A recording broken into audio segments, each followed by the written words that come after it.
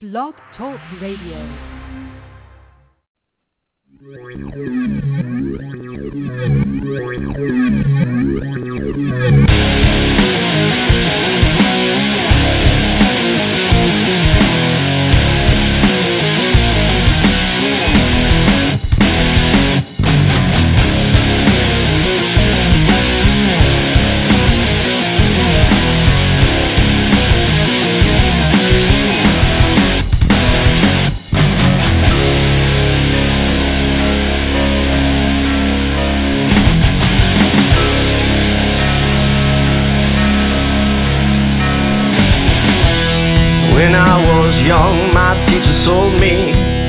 That I was free, yeah. And as a child, I grew up programmed by TV, yeah. And as a teenage boy, I found out just how free is free.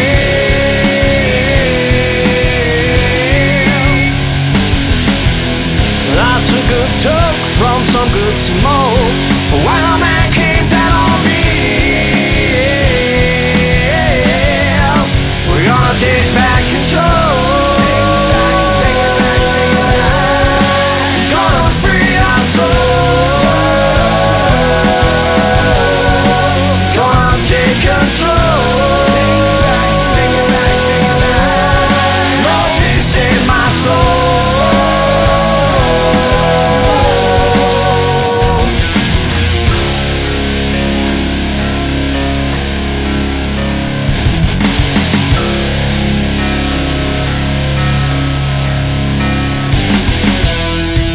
Gonna take to make us realize that we're not living free, no.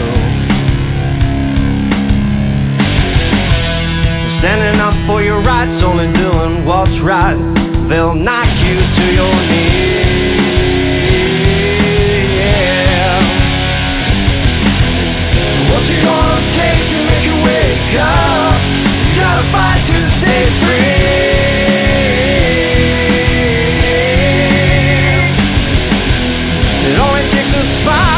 Set things off. You say you want a revolution, yeah.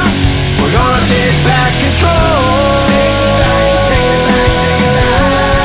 We're gonna free our soul. Gonna take control. God, please save my soul.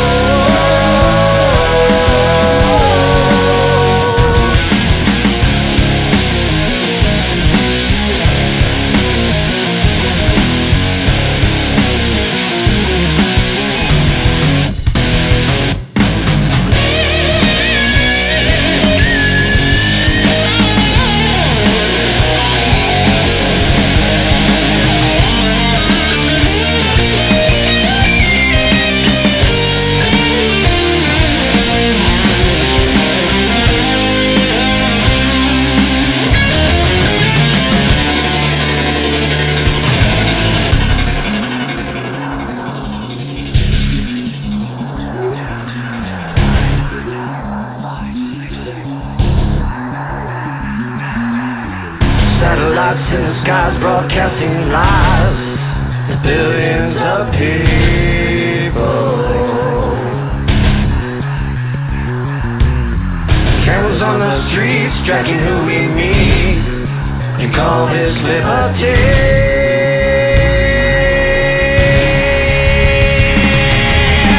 What's it gonna take to make you realize you gotta fight to stay free?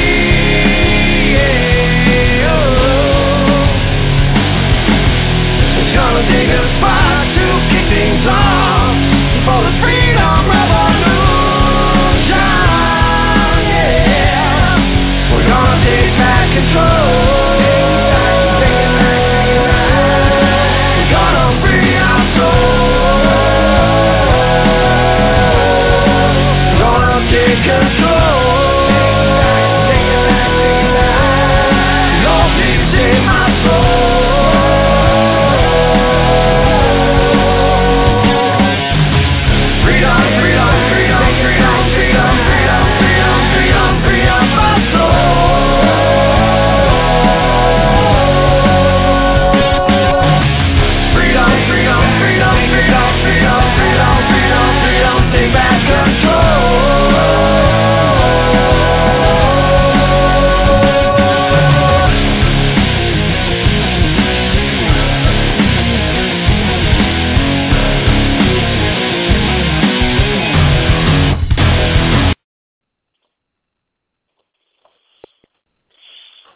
ladies and gentlemen. Welcome to the Rifleman Radio Show.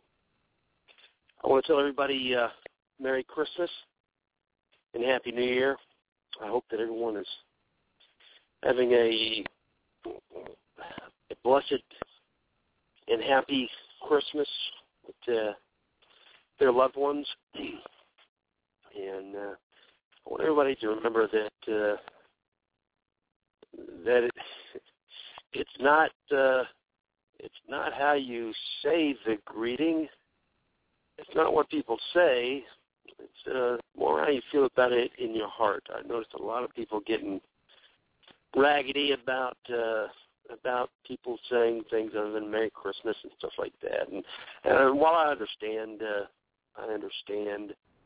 the reasons for it, I still think that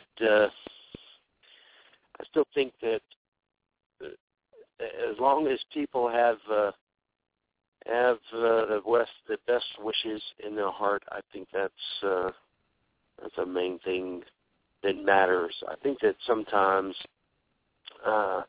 it seems like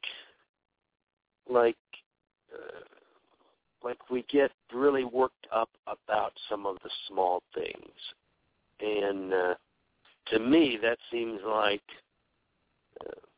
an indication of having too much and having too many good things almost, because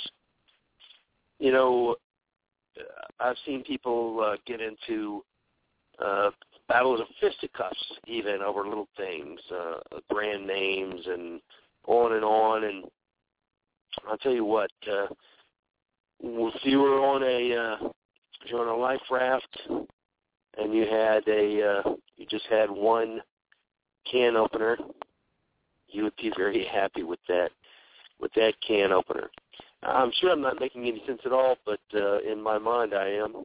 The point I want to get across is that rather than focusing on the exact words people are saying, it might be better just to focus on the fact that somebody's saying something to you in a nice way with a smile on their face. All right? And with that, I'll say again to you guys, Merry Christmas and Happy New Year's. And my best wishes go to everyone. I hope that everyone is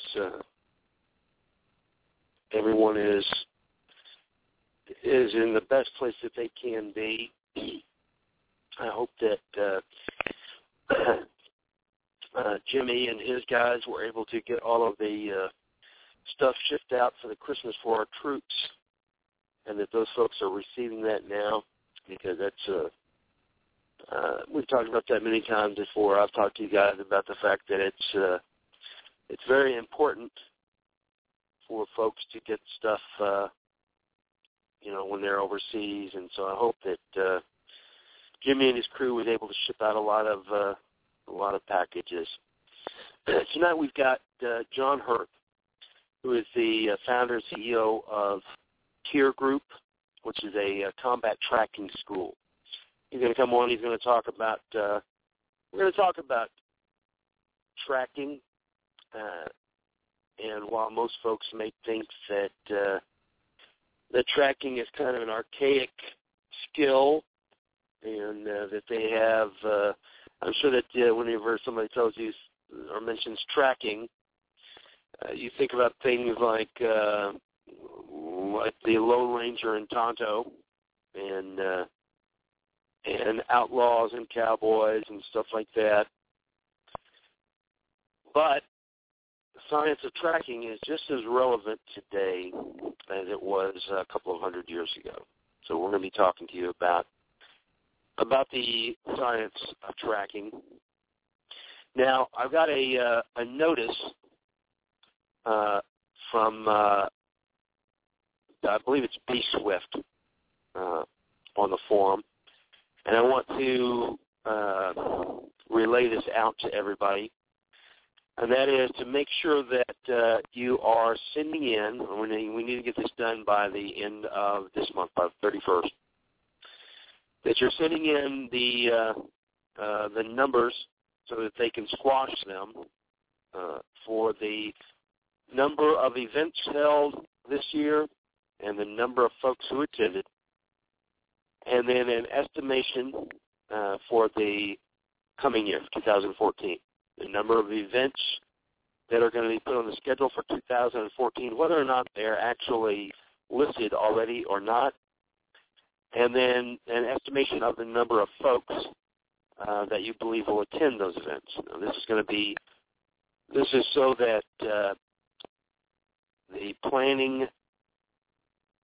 the folks doing the planning will have a better idea of how many folks came through in the year 2013 and how many we're looking at getting to attend Appleseed Rifle Marksmanship events in the year 2014. And it doesn't have to be, nothing has to be exactly precise, but you need to do as good a job as possible of listing the events that were held and the number of folks that attended for 2013, and then an estimation, certainly list all of the events that are already listed, and then an estimation of any additional events that may be listed, and then an estimation of the number of folks that you believe will be attending events in 2014. We got a lot of work to do because we're still pushing hard, still heading for that 1 millionth apple seeder to show up on an Appleseed line, and that's going to be a fantastic day. And I'm hoping that right around the same time we start getting some other first in, maybe some Appleseed senators and congressmen. That would certainly work for us. So try and get these numbers together and get them into Be Swift on the forum as soon as possible, because we'd like to get this all the numbers in by the 31st. All right? Make sure that you're doing your best job possible to get your 2014 events, to get them all finished up and listed so that they can get on the books as soon as possible. And hopefully we'll have a fantastic year. This last year was kind of a rough one because of the ammunition craziness, and there's not much you can do about that. So hopefully this year,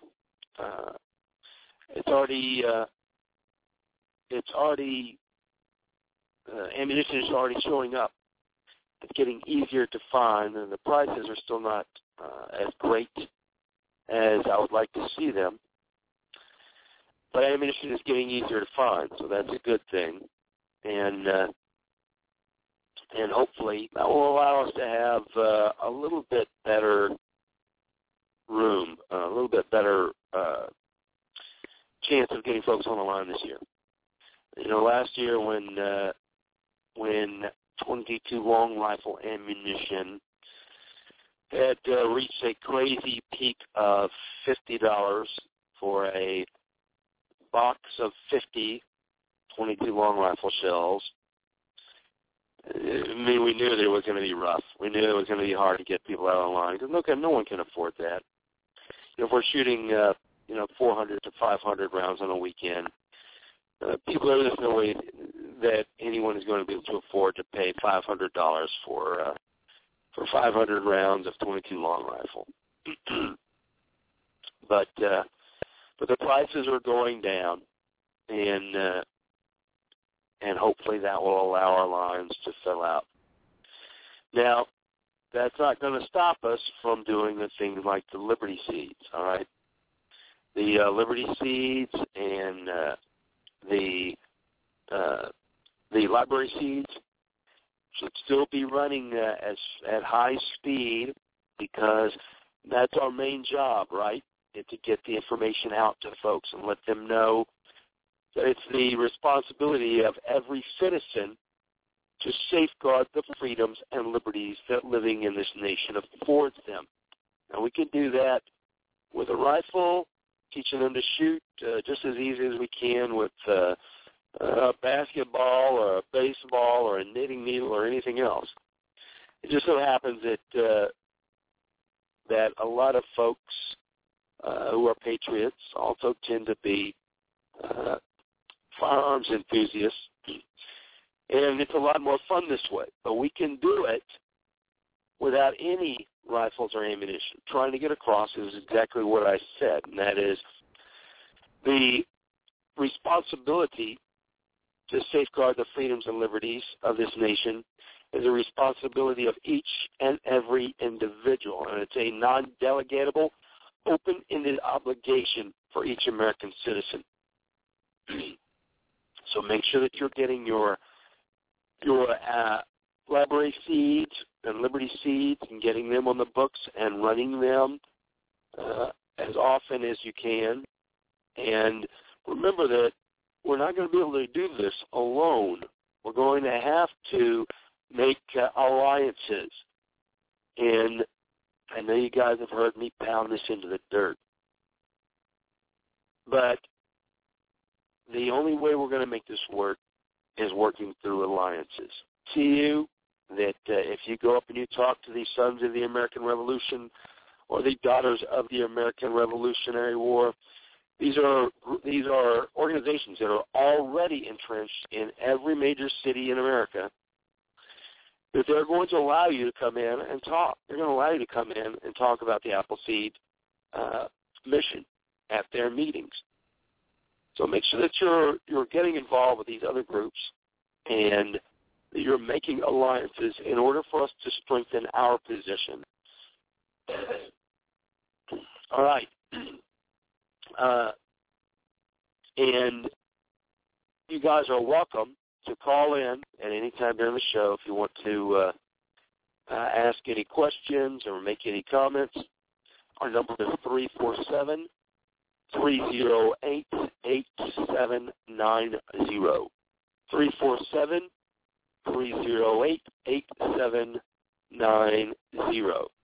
And I'm sure that John will be glad to take any questions that you guys have. And I see that he is in the queue now. So without further ado, I'd like to welcome John Hurth, founder and CEO of TYR Group, LLC, to the show. John, welcome to the show this evening. Can you hear me, John? All right. Now can you hear me? I got you. You got me? Yeah. Welcome to the show. Sorry about that. That's okay. The controls here on the software are not as they're not as friendly as I would like them to be. Well, John, I appreciate you taking the time to come on to the show the day after Christmas. I hope you had a Merry Christmas. I did. I hope you did as well. Yeah, we had a nice big Christmas day here, and we had the grandma here too. So she was helping with Christmas. Everything went well. The only thing we were missing was some bio rum. Yeah, well, we've got some of that coming. All right. Well, guys, John Hurth, as I said, is founder of the TYR Group, LLC in Louisiana, and I'm going to let him give you a little bit of background and tell us a little bit about himself and how you ended up as the owner and chief executive officer at TYR Group. Give us just a little bit of history about yourself, John. Well, I kind of grew up in a rural part of Illinois, south of Chicago, a place called Woodridge, and I've always loved being in the woods. And after high school, I joined the military, and it was pretty much in the military where I kind of got tuned on to tracking. My first squad leader, well, I went in the Army in 1985 as an infantryman, and I got stationed over in Germany in my first tour. And my squad leader happened to be a Vietnam veteran who had served over in Vietnam in 9th ID as a combat tracker, and he kind of passed on some of his knowledge onto his squad. And ever since then, I've kind of just got the fever, and it carried me throughout my military career, throughout 13 years as being an infantryman, and then 10 years in Special Forces. And I've used it all over the world, and I think it's been a real game changer, not only as far as, tracking my enemies down, but also as far as just developing patterns of life of the local civilians, the insurgents. So it's really fascinating. Well, in the beginning, and of course I would joke with you, and I'll make sure that I give everybody the warning, give you the warning that as you're telling us about this history, that you don't tell us anything that would force you to kill us afterwards. Right. Well, what happened was,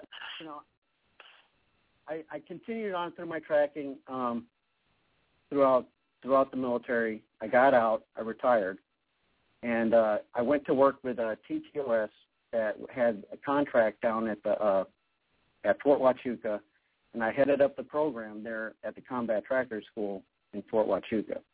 So I did that for a little while, and then after that, the contract went away, and so I pretty much came back home and decided to start up my own company, and that's where I am today. And besides, how did you end up in Louisiana from Illinois? Say again? How did you end up down in Louisiana if you started off in Illinois? Oh, well, I retired here. I retired out of Fort Polk. There's a special operations training detachment there, and right. Okay. I really like the area. My wife is from here. She's a Cajun girl, so I really like being down here. They're great people. So. Man, well, I've been to Fort Polk, and actually I spent a couple of weeks there training at one point, and I got to tell you, I'm from the South. I'm from Texas, and it's, we're on the same latitude and everything, but I swear there is something different about the heat in Louisiana, because I remember at one point going into one of the towns there and thinking, I asked the guy at the town, I said, why do you even live here? Why would you even live in a place like this, that's so hot? And he said, well, we really don't go outside too much. We stay in the air conditioning. But, at the beginning, I don't think that you heard me, but at the beginning I was telling folks that most of the time when folks hear about, if they hear about tracking, it brings to mind things like, Tonto and the Lone Ranger, or, some archaic kind of situation, where Kimosabe, one man, one horse this way, and people don't think of it as being a skill that's even in use today, but that's far from the truth, right? Oh yeah, I mean it is being used today. I mean there's plenty of agencies that use it. Private citizens use it. It's just it's used in a different way than what I've written about. I really look at tracking as more of it's a skill of forensics. It's kind of like there's physical evidence that's actually there. You can't, you're not going to listen to the wind blow. It's not going to tell you, where your enemy went off to, or you're not going to talk to some wolf or some coyote or something like that. It's not like that. It's just, all those things that mystical stuff is a bunch of hoo-ha, but it is being employed today. The military in some small ways, the military is using it, but not in the way that I described in the book. The way that they can use it, they could use it in offensive operations, doing movement to contacts, pursuits, exploitation, or even reconnaissance missions where they're actually trying to locate the enemy or develop enemy patterns of life, or even civilian patterns of life. And by civilian patterns of life, I mean, villages or communities that may be aiding or abetting an insurgent force. Search operations that recover missing or lost personnel. And even really where they're using it is more in ground sign awareness, so more than anything.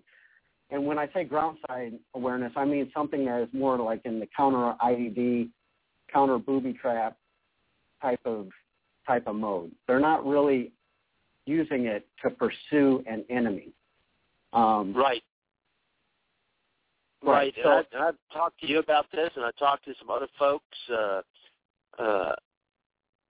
around the neighborhood about it, and I've always thought that this was just a horrible, a terrible waste of a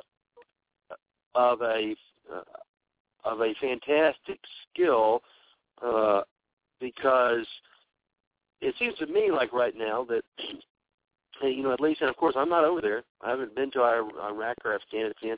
And guys, also let me mention too that I put into the show notes that John was on a deployment to Iraq, but he wasn't. That was my mistake. I was looking at a picture of John in the desert, and I said, well, that must be Iraq. But you have been on deployment to Afghanistan. Yes, I've been over to Afghanistan.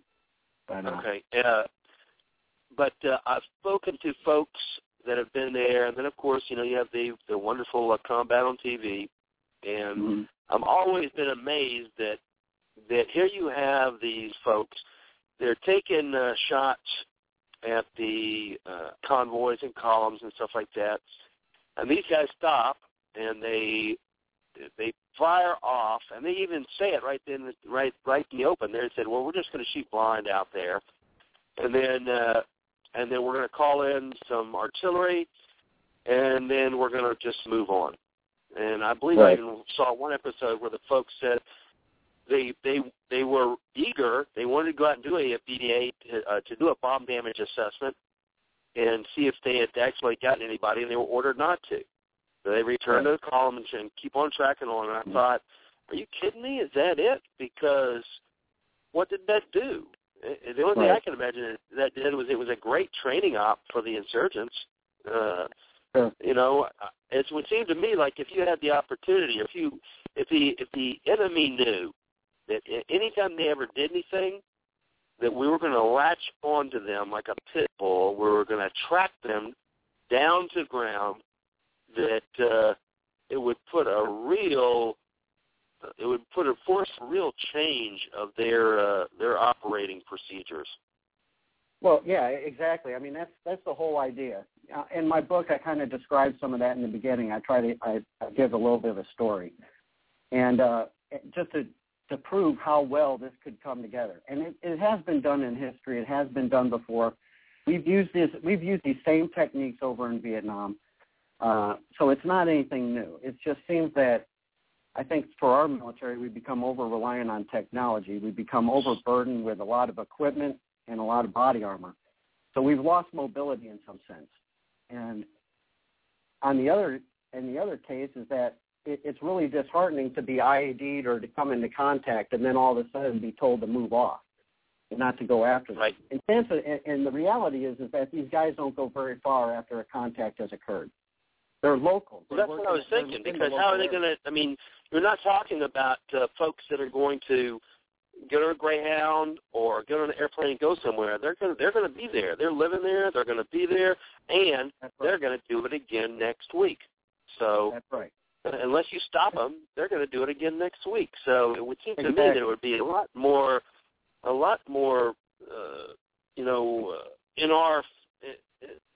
our favor if we were to expend the time and the energy on each one of these folks, instead of, like you said, the relying on electronic intelligence gathering, if we moved a little bit farther back down the line to human intelligence gathering, that we might be in a little bit better shape.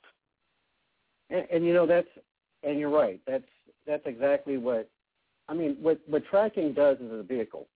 It's a vehicle to, one, either pursue your enemy, hunt them down relentlessly, and the fact that you kill or capture them. If you don't kill or capture them, you can still gather information about their whereabouts, how they're moving through the area, and even develop certain patterns of life of villages who may be providing them aid. But the big thing is the PSYOPs campaign, the information operations that occurs once you do take them down. Because once you do, then most of these guys will lose the stomach for staying in the fight. Most of these guys are not necessarily hardliners, but there's a village idiot who gets paid to go back out there and do something against us. These guys have families. They want to put food on the table. They're poor, and so they take the money and then go throw out an IED or shoot at our troops.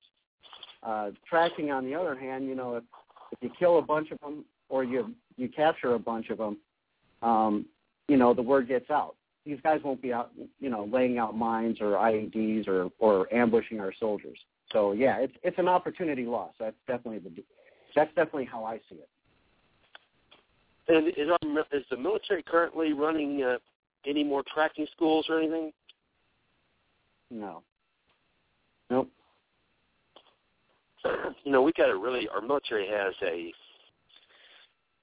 bizarre way of looking at things a lot of times. They went through World War II, and then they decided, at the end of World War II, they said, that those special operations troops, those special forces troops, they did a really great job. They did everything they were supposed to be. They did a great job.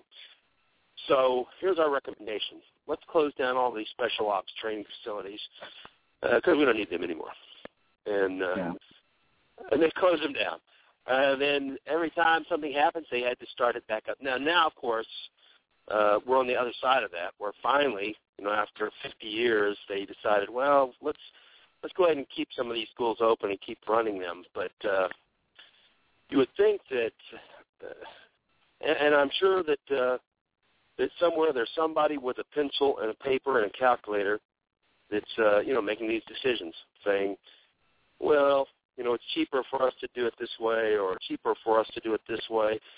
But I got to tell you, it just seems to me to be a no-brainer that if you can train a group of folks, and it doesn't have to be that many folks, but if you trained a group of folks to be a good, solid tracking unit, and they were able to track down just one insurgent that was during the course of his lifetime, or that was going to destroy 7 or 8 vehicles, that's got to be over $1 million there, and injure or kill a dozen American soldiers. There's another couple of million right there.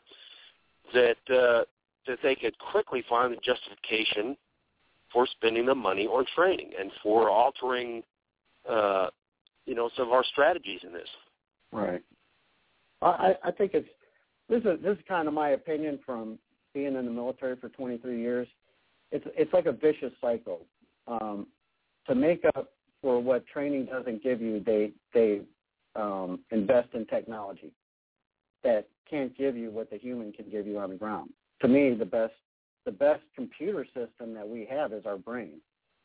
And what a human can take in is a heck of a lot better than any piece of equipment or ground sensor or dog or anything else you have out there.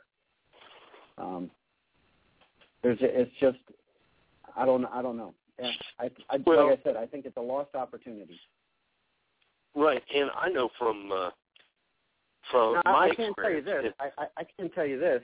On the law enforcement side, they do use tracking a little bit better. And they do have, like BORTAC has schools. There's several tracking schools that are in the federal law enforcement community. And they do well, in using it to pursue dangerous criminals, crime scene investigation, searching for missing individuals, or even conducting anti-poaching type operations. So, or even counter-narcotics, where they're, you know. Well, I know, too, from my experience in the military that folks that were in, the more specialized the unit that you're in, the greater the odds that you are going to stay in the military and not ETS, not separate. So you would think that, you know, that they would want to keep skilled folks, and by setting up more specialized units, that they would be able to retain folks with these skills longer. But I'm just a nobody, though. Well, I mean, it's no different than, like, our sniper school. We didn't activate a sniper school in the Army till late 80s. Right. A permanent school. So this is really on par with something like that. And really, what people don't realize is, you know, in the past there used to be 3 types of patrolling. There was combat, reconnaissance, and tracking.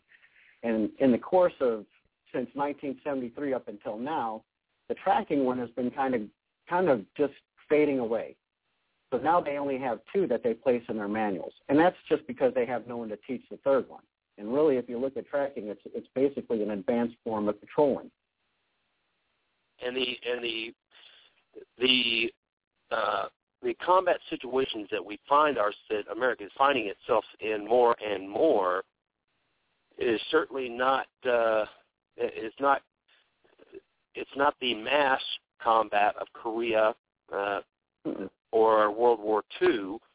We're working since the 60s. We've been working almost 100% with insurgency-type operations. And that's exactly where this skill was made to work for. So you would think that they would latch onto that. But like you said, you know, with the sniper schools and stuff, that they didn't relight that one until the 80s. And I think it's been proven. I think that the value of a military combat sniper is immense. As long as the persons that are dictating their missions, that they're using them appropriately, that the value of a combat sniper is tremendous. Yeah, it's a definite it's a game changer. You know, it really is. I mean, it's a force enhancer. So I mean, you know, why wouldn't you use it? You know, I get a lot of Cav Scouts who talk to me about tracking, and they have been trying to get it, you know, into their school system. I don't think they're ever going to get it. I don't think the people up above really understand it. But and that's really a reason why I wrote that book too, because the book takes you in from an individual level to a team level, to collective team level, to an operational level. So someone who reads the book hopefully can gather that, hey, there's a bigger picture to this whole thing than just a bunch of guys following footprints on the ground, because that's not what a tracker is. You know, right, and what John was talking about, he's got a book that he wrote called The Combat Tracking Guide, and you can get it by going to the website at www.TYRGroupLLC.com, TYRLLC.com. You can order the book right straight there from him, and the book is a tremendous resource for folks that are interested in tracking, and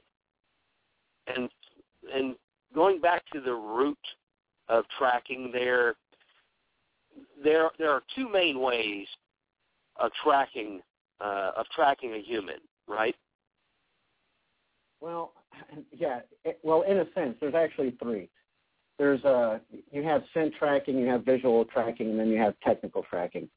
So when it comes to tracking humans in my book, I talk mainly about scent tracking and visual tracking, more so on the visual tracking side. But yeah, those are, you know, pretty much 3 main ways that you can track a person. Scent tracking, right. Scent tracking is kind of a little bit beyond our capabilities in most cases. Unless somebody just splashed on some aqua velva or something, we're going to be hard put by scent. So as a human, we're going to have to go through visual tracking.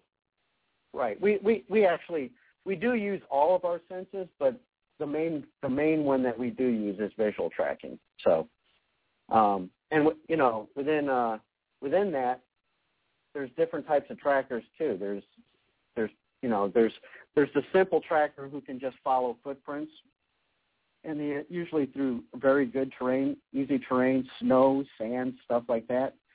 Or people who use a systematic type of tracking where they have a step process, but they gather information about the sign and be able to come up with some sort of a detailed theory about the quarry that they're following.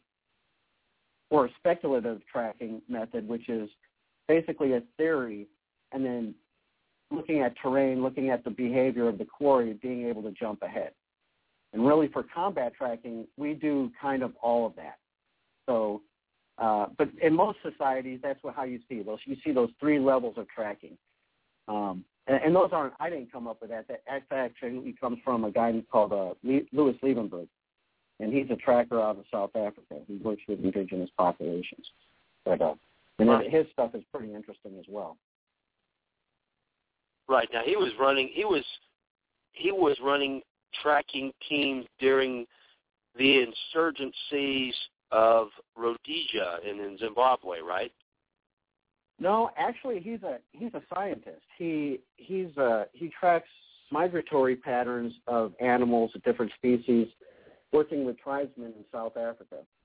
Now he does work with law enforcement a little bit, but he has his own program called Cyber Tracker, where he uses like PDAs to chart wildlife and you know where they're going and what they're doing and everything else. And he has tribesmen actually pulling data off of there or adding data into the PDA using the Cyber Tracker program. All wow! Tracking skills along with the PDA. So even tracking has gone high tech. In some ways, I mean, you can, there's things you can add to it. I mean, to enhance the capability, but I mean, really what it comes down to is still the guy on the ground. He's the guy who's interpreting the track line, seeing where it's going, what the guy's doing, reading the marks on the ground, and then developing a track picture as to what this guy is up to, where he's going, what he's doing. No piece of machinery can tell you that. So, and it even goes a little bit further than that, because that guy is, he's basically coming up with a story of his quarry, starting from the start point all the way to the end, and sometimes he doesn't get them, but, he's got enough data that, when the guy goes out there on another day and screws up, that maybe he can get him that day. So, I mean, he's constantly building a profile of the person that he's following. Okay. And who was I thinking of? Alan Savory. Now, he was with the Rhodesian Army. He kind of started the whole tracking program during the Rhodesian War. In fact, he lives right here in the United States. Well, he's here now, right? Right, yeah. Okay, now, for folks that would want to get into tracking, or even taking a tracking course from TYR Group, and say they're not interested in tracking humans at all, they just want to track just animals, but the process and the skill sets are still the same, right? Yeah, the basics that you learn, like I do, I run a 2-day class for guys that are interested in just, using tracking for whatever purposes they need. You got to use a human because, it's a controlled environment. But after that, it's pretty much all the same. You're still trying to develop patterns of life for whatever animal that you're trying to research or follow or whatever, or hunt for that matter. So I mean, it's all the systems are the same systems, the basic tracking type of systems that you use. But just after you get to a certain point, either you're going to take it to the tactical level, which is a higher level. You're employing a lot more different things than somebody who's going out there to take pictures of wildlife. So right. But and in each case, you were using the physical sign that's left behind to help you build a picture, a 3D picture of your quarry, and depending on what your quarry is, you'll probably have to stop at some level. I mean, obviously, a deer or a feral hog doesn't have higher intentions, of any type of strategic goals or anything that they're trying to achieve. They're just trying to go to water or food or get away from you or something like that. Whereas with a human, you're trying to build a much more complicated, a much more intricate picture of your quarry, of what your quarry, who they are, what kind of physical shape they're in, what intentions they have, and stuff like that. Mm-hmm. Yeah, most definitely. Well, I mean, no, go ahead. Well, I'm sorry, go ahead. I mean, when I was down in Arizona and teaching at the school, there were times that you'd come across the illegals coming across the border. And just by looking at their sign, you could see whether they were bringing drugs across or if it was just people trying to get to a better way of life. Guys who made it, typically go back and forth across the border. They have heavier lug boots, obviously because that's their business. At rest stops, you can tell, who's in charge of the group. You can figure out who's in the front, who's in the rear. If there's kids in the group, if there's elderly people in the group. I've seen plenty of things where, the immigrants had taken a rest, pulled off two children, basically knelt down in front of them, rearranged probably either a backpack or maybe they put a coat on them. Then they got back into their group and then continued to move forward, to wherever destination they were going. So, I mean, there's a lot of things you can pick up along the way. One thing that we used to see on the border as well is just the stuff that they would carry before they got to their destination and change clothes, whether it was male, female, or someone who was a child or somewhat older, just by the stuff that they carried in their backpack, because they would abandon that backpack. So. Right. They would abandon that backpack if they were just regular illegals, but if they were carrying some extra 40 pounds that they didn't abandon, then that kind of gave you an idea of what that particular individual was carrying, right? Oh yeah, I mean, and the other thing is too is just looking at the terrain that they move through. Are they using masking terrain?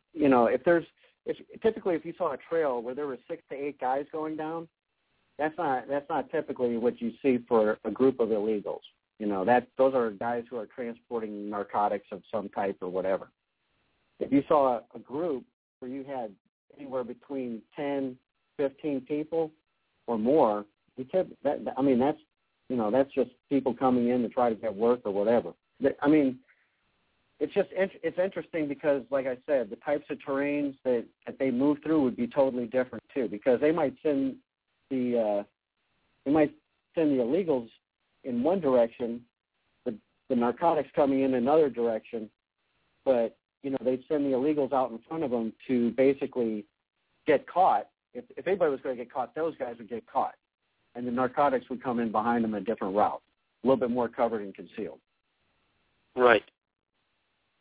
And whenever you're looking at tracks, the other thing is I'm sure that people a lot of times when they're thinking about tracking, in their mind, the only thing that they're seeing is like footprints. That's all they're thinking about. Well, here's some footprints. We're going to follow the footprints. But there is a ton of different indicators that can tell you if somebody's passing by or not, even without seeing the footprints, right? Oh, yeah, sure. I mean, most of the times you don't get at least in the area that I work, you don't get a lot of regular, nice footprints where you see the whole regularity of that print, the tread pattern, the outline of the foot, or anything like that. But you do get a lot of ground sign. Ground sign is typically considered anything that is any sign that's ankle and below. So it could be broken twigs, turned over grass, turned over leaves, broken cobwebs, stones turned over, disturbance in dirt, things of that nature. You could have aerial sign, which is everything that is ankle and higher, where if they're going through a thicket, you might have, again, branches that are bent in a certain direction, which way they're going, vines that are pushed in the direction that they're going. You could have broken cobwebs again, tall grass bent down. There's blood evidence, different types of blood, depending on if there's an injury, could tell you what kind of injury it is, where it's at, depending on where it is, either high or low. Bodily discharge, urine, feces, things of that nature, vomit, oral ejecta, could tell you a lot of different things. Even feces can tell you whether the guy is from, the area or outside of the area, whether he's healthy, whether he's sick. Urine telling you whether he's, same thing, whether he's hydrated or dehydrated, whether he's male or female, depending on where he takes his, where he particularly takes his, where he defecates. Right, where the feet were and where the urine location was. Sure, and it can tell you nationality as well. Like when I was over in Afghanistan, the men squatted, but when they squat, the force of the urine is different than a female, and then they use some type of toilet paper to wipe themselves, and then they'd leave it behind. But and then of course there's litter, that whether it's intentional or unintentional, could be candy wrappers, could be food items, could be water bottles, cigarettes, dip, whatever.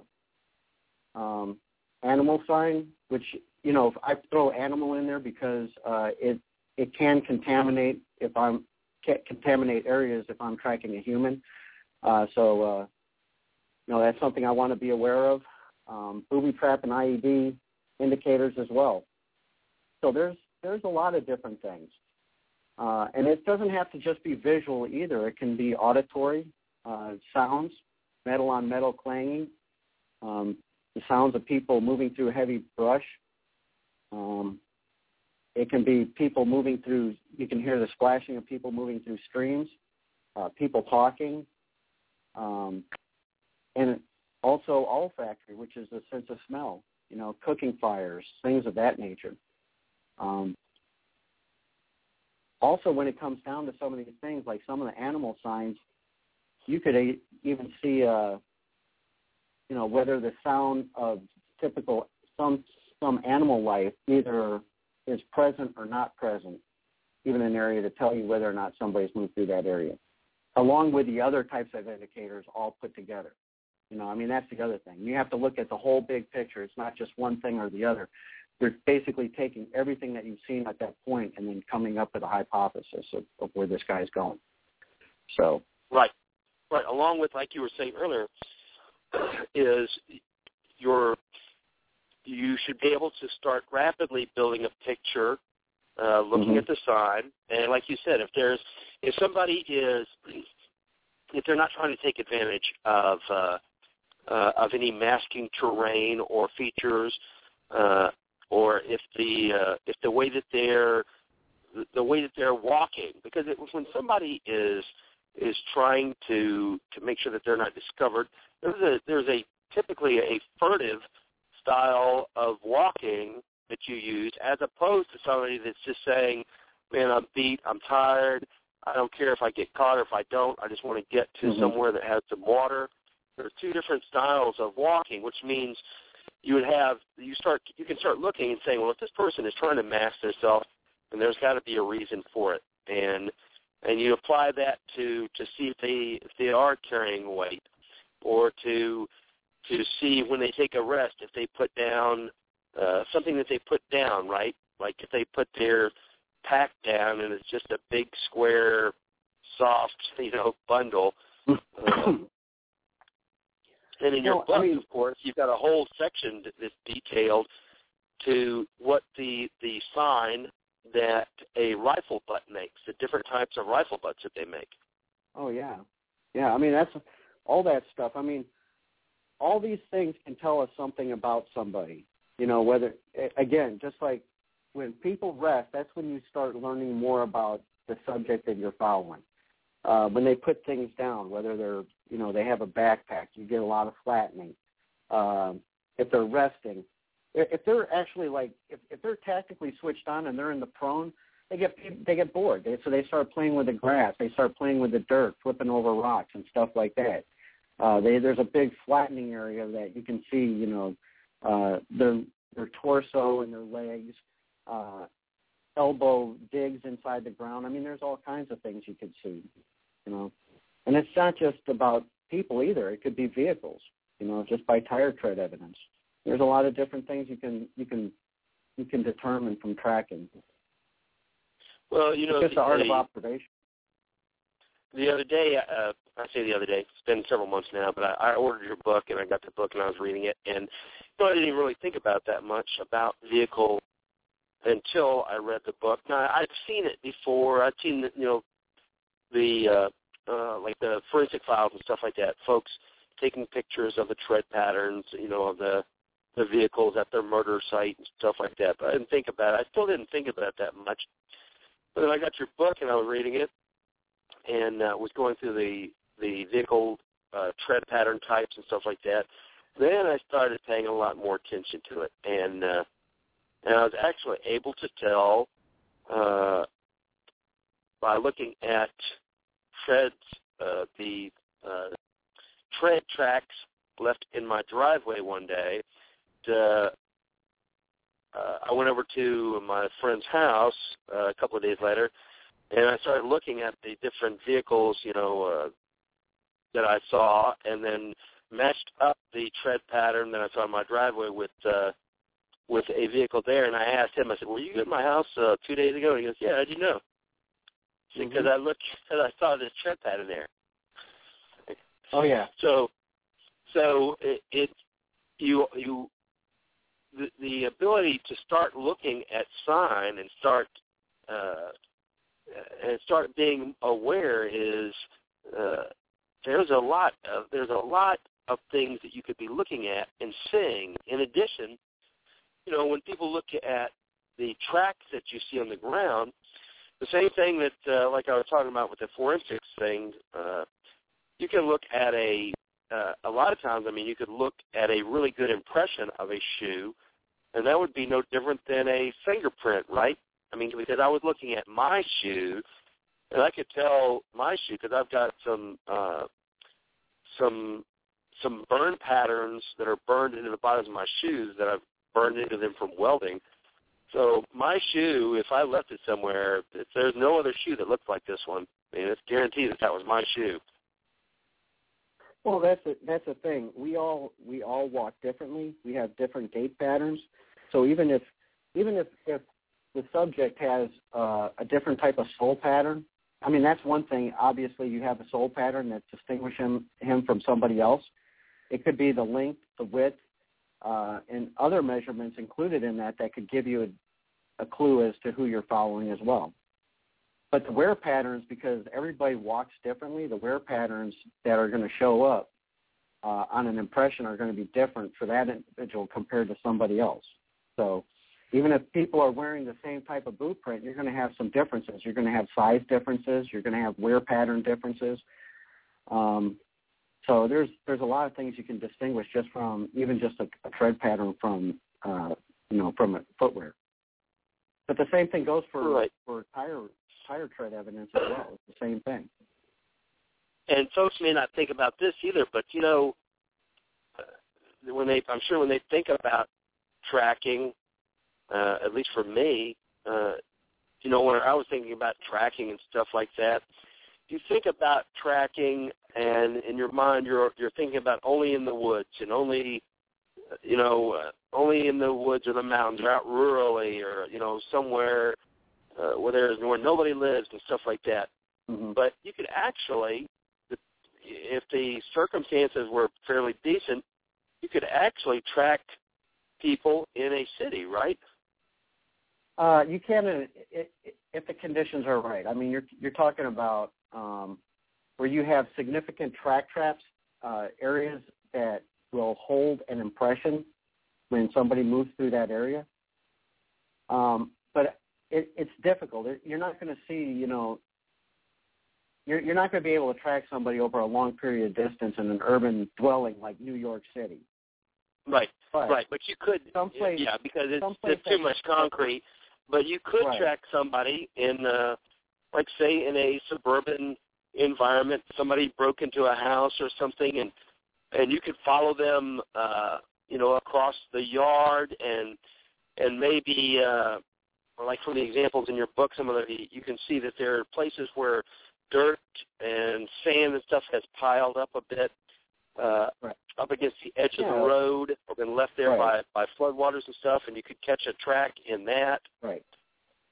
I mean, if you had the skills and you were using it, you could try and follow somebody in an urban environment. Oh, yeah.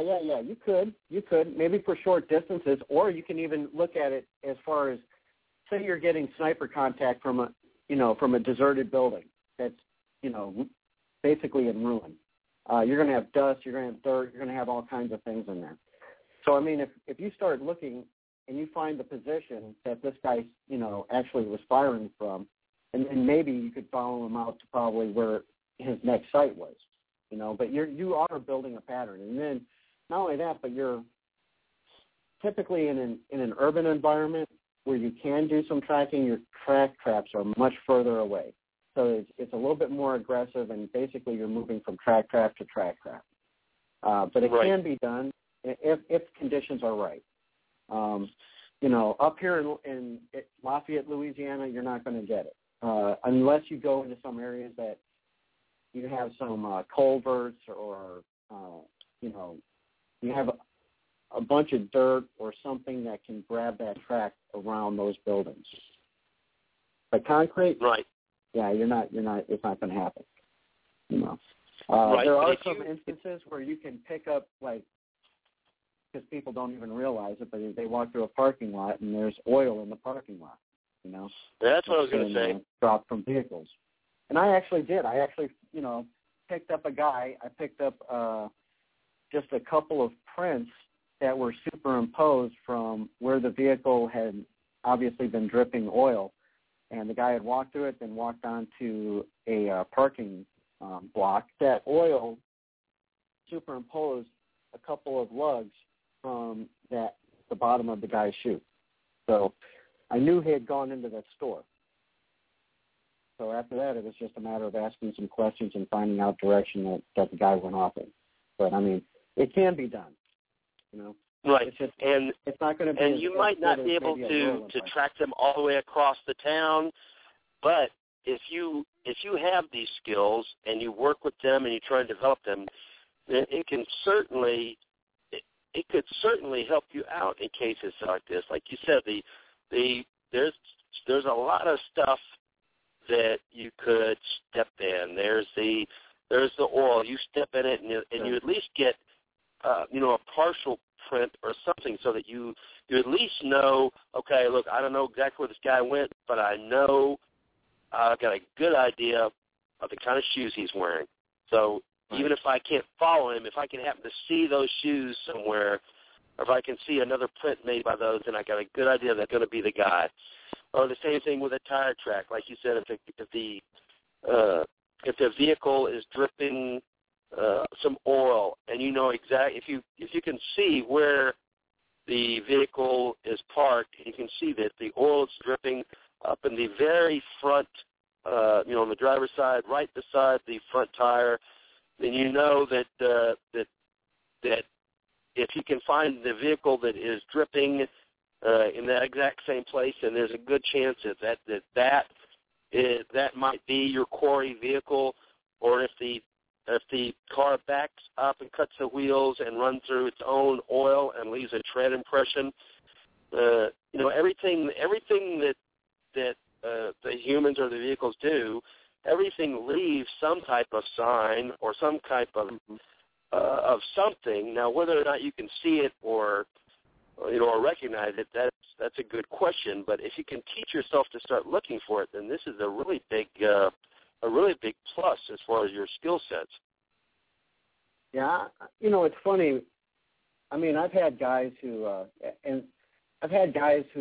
have used this in different ways. One guy contacted me after he had taken the course, probably about 6 months afterwards. He wasn't in the service or anything like that, just a regular Joe.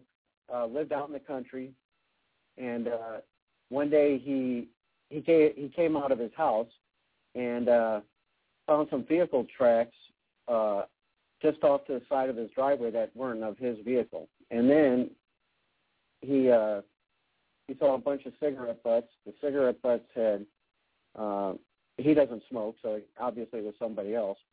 And he came to the conclusion that somebody was most likely canvassing his house for a robbery, which started him, making him do things to prevent that as well. And the guy, the funny thing was he was like, hey, I was even inside the house and I didn't even see him out there.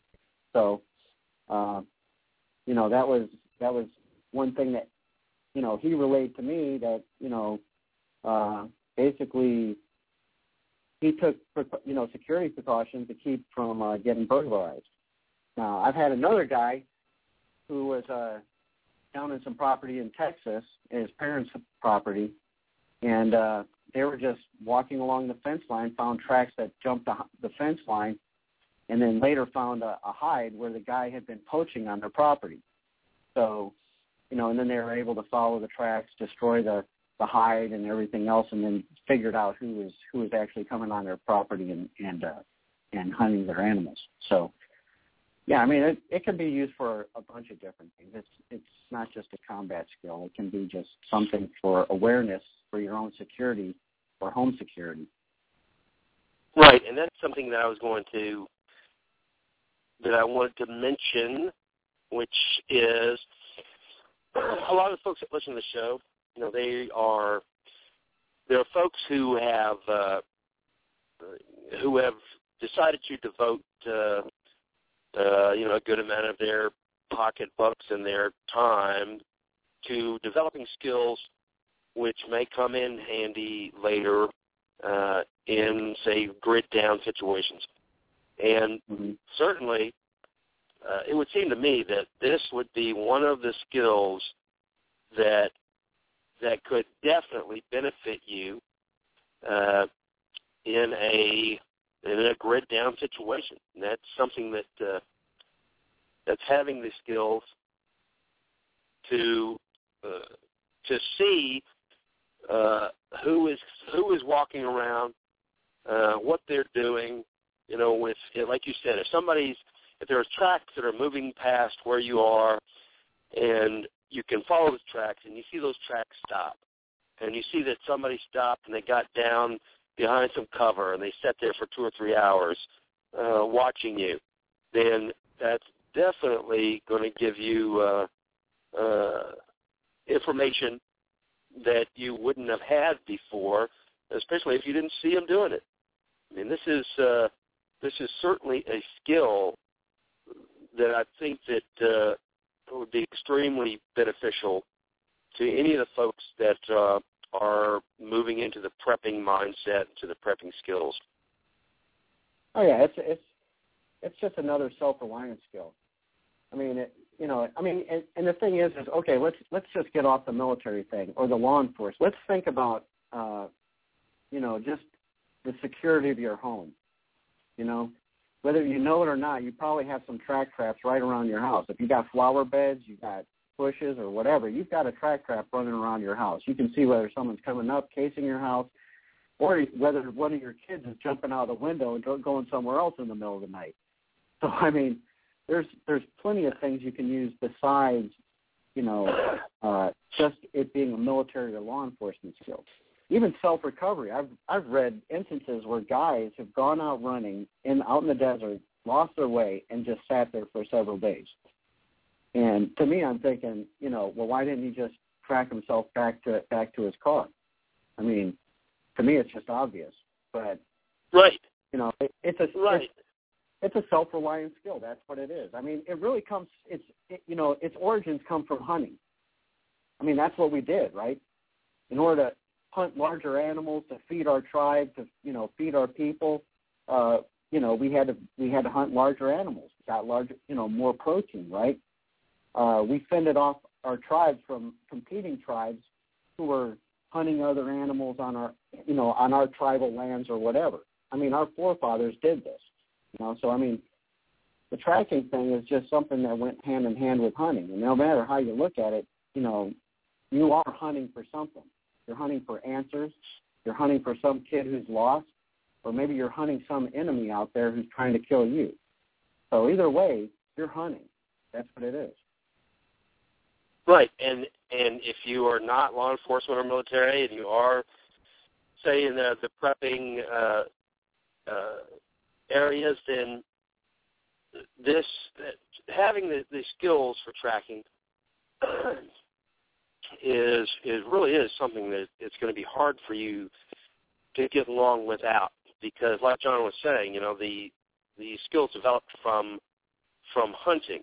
And whether you're hunting field rats, the buffalo,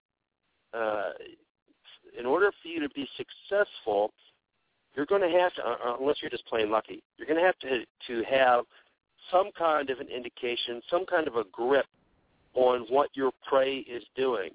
And for me, I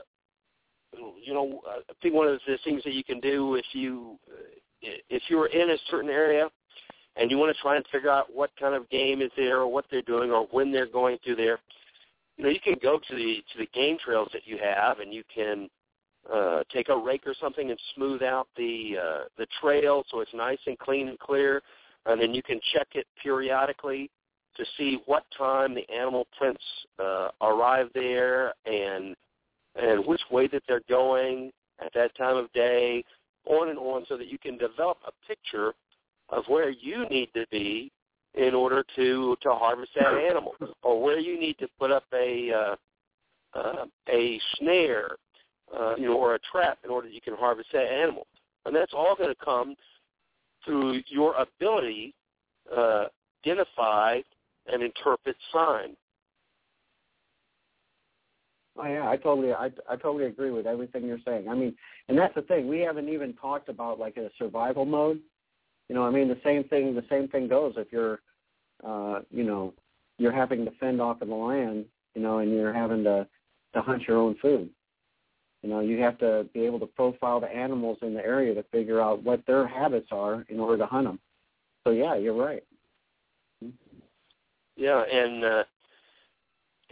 that the one that you mentioned was a guy who walked off from his vehicle and got lost, and I was thinking the exact same thing. It's like, it's not like you could, no matter where you are, unless a tornado picked you up and flung you, a quarter mile away. So no matter where you are, you're at the end of your trail. So if you had even rudimentary skills, you should be able to turn around and go back down your trail, without too much skill. You should be able to go back down your trail. Now, but let's talk about that for a second, because that's another thing that folks have seen in the movies, and that is if you want to throw somebody off your trail, get you a branch with some leaves on it and just swish it back and forth in your trail, and it makes you invisible, and they can't follow you then. Yeah, that's not going to happen. Yeah. Well, it didn't work too good, does it? No, it doesn't. I mean, that's the thing. And it's funny. I could go on and on about this, but I mean, because I get, when I was in the service, a lot of the things that we were doing was always counter-tracking, but nobody wanted to learn how to track. So you're kind of put in the cart before the horse, because you have to know what the tractor's going to do so that you can counteract them. So, yeah, a lot of things that people do or what's taught out there actually is a big indicator that they are trying to throw you off, whether it be rubbing out their sign. Now, the things that it conceals numbers. It conceals numbers of people. But you can get a general idea just of the amount of disturbance that's been made, how many people went through an area, even after they've left the road or crossed the road. But, yeah, there's a lot of different ways that people will try to think that they're going to mess up a tractor. But if the guy is really on it, because here's the thing about a tractor, right? He just doesn't follow footsteps, okay? He doesn't follow footsteps. He is building a story, and he starts at the beginning of the story, and every step is a word that he is putting together to build a story of who the quarry is, where the quarry is going, who is he? Is he injured? Is he not? Is he running? Is he walking? What is it? What is he? So, I mean, the tracker is always going to be a good tracker is always going to be able to discern whether or not somebody's even trying to fool him. Just because as soon as he sees a couple of indicators where he's either skip tracking or trying to walk backwards or trying to brush out his tracks or anything like that, he's going to know that this guy now knows that he possibly knows that he's being followed.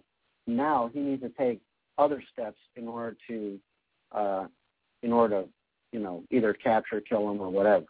So, I mean, it's most of those things are haphazard anyway, because those guys are pressure being placed upon them, and they're starting to do things that they probably shouldn't do, and they're really what they're doing is they're signposting themselves even more. Right, and the same thing with the folks that are walking backwards, or you see them say, okay, we got to hurry up, we got to get in the stream. We'll walk in the stream, that way we don't leave any tracks. Mm-hmm. And there's other things that are behind though. Right, because they're every single thing you do leaves a sign. Now, whether it can be read or not is a different story, but every single thing you do makes some type of disturbance, make some type of sign. And like I said, maybe it would take somebody with a really good eye doing it for a while to see it, but there's really nothing that you can do that's not going to leave some type of sign. And I know it's probably well, I say it might be easier to fool a visual tracker than a scent tracker, but I guess it's really either one can be done. I know that there were several times that the LRP unit, the Long Range Reconnaissance Patrol unit that I was in, that we ended up working on FTXs with dog handlers, and mm-hmm. they would put the dogs on us, and they also had visual trackers on us. Now, I don't know if it was just luck or circumstances, but there were true times when the dogs got close enough to us that I could see them, and I was thinking, that's it, we're done. There's no way. If I could see the dog, then whatever scent I left out there has got to be roaring in the dog's nose. But for some reason, the dog didn't catch it. Now, we weren't so lucky with the visual guide. The visual guide found us, the visual tracker. He found us, and we found him because he just... That's the thing. You kind of touched on something there, too. It's like, dogs are just like humans. A lot of people put a lot of trust into a dog. But really, if tracking units used both of those capabilities together, they'd have a pretty formidable option there. I mean, a dog has a better scent capability than we do. But on the other hand, a human can look at physical evidence and he can analyze it. He can interpret it. A dog can't do that. So, and that's the thing with right. handlers. Handlers, they look at the dog and they look at the indicators that the dog, makes, and they tells them whether or not the dog is on the scent or not on the scent. Well, the thing is if they were, visually trained to track as well, they could actually determine whether their dog is actually on the scent as well or not, just by watching the indicators on the ground. So. Right, and the dogs, like you said, since they're not humans and they can't talk, you can't hear them say, they're not going to turn to you and say, you know what, I've been tracking for a little while, but I'm really kind of tired of this, so I'm just going to kind of goof around and act like I'm tracking, because you guys can't tell the difference anyway. Well, I mean, they'll go to water, they'll go to food, they'll go to whatever. I mean, they can have a bad day, just the way it is. Right, and we saw the dog come up on us twice because they were pretty methodical, and it was just a kind of a different kind of tracking. But like I said, both times I said, okay, this is it. I said that we're not going to get away from them. So I put the guys into position for an ambush, for a hazy ambush, and then we're just going to have to ambush them and take our licks because, with alert team, there's only 5 of you.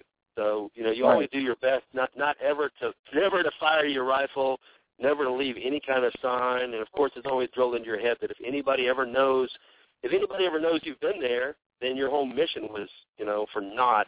So we always try to leave as little a sign, make no marks, whatever. And it's certainly if you have to get into a firefight, then you've kind of really blown the whole thing too, because you're working under the premise that the only way the information is going to be any good is if nobody knows that you have it. If they know that you've been in there looking, then, of course, the premise is that they'll change it. But we just figured that we're going to have to ambush the folks because they were right there. They were, within 100 yards, so we set up an ambush. And that's really one of the first times that I ended up talking to you several months ago was because of that. My question was, how do you I was thinking as a tracker, as a visual tracker, how would you keep from tracking yourself face down into an ambush? Because obviously, if you, as the quarry, once I knew somebody was on my trail and I knew that I wasn't going to shake them, then, the only obvious, reply was I was going to have to take them out. I was going to have to ambush them and kill them.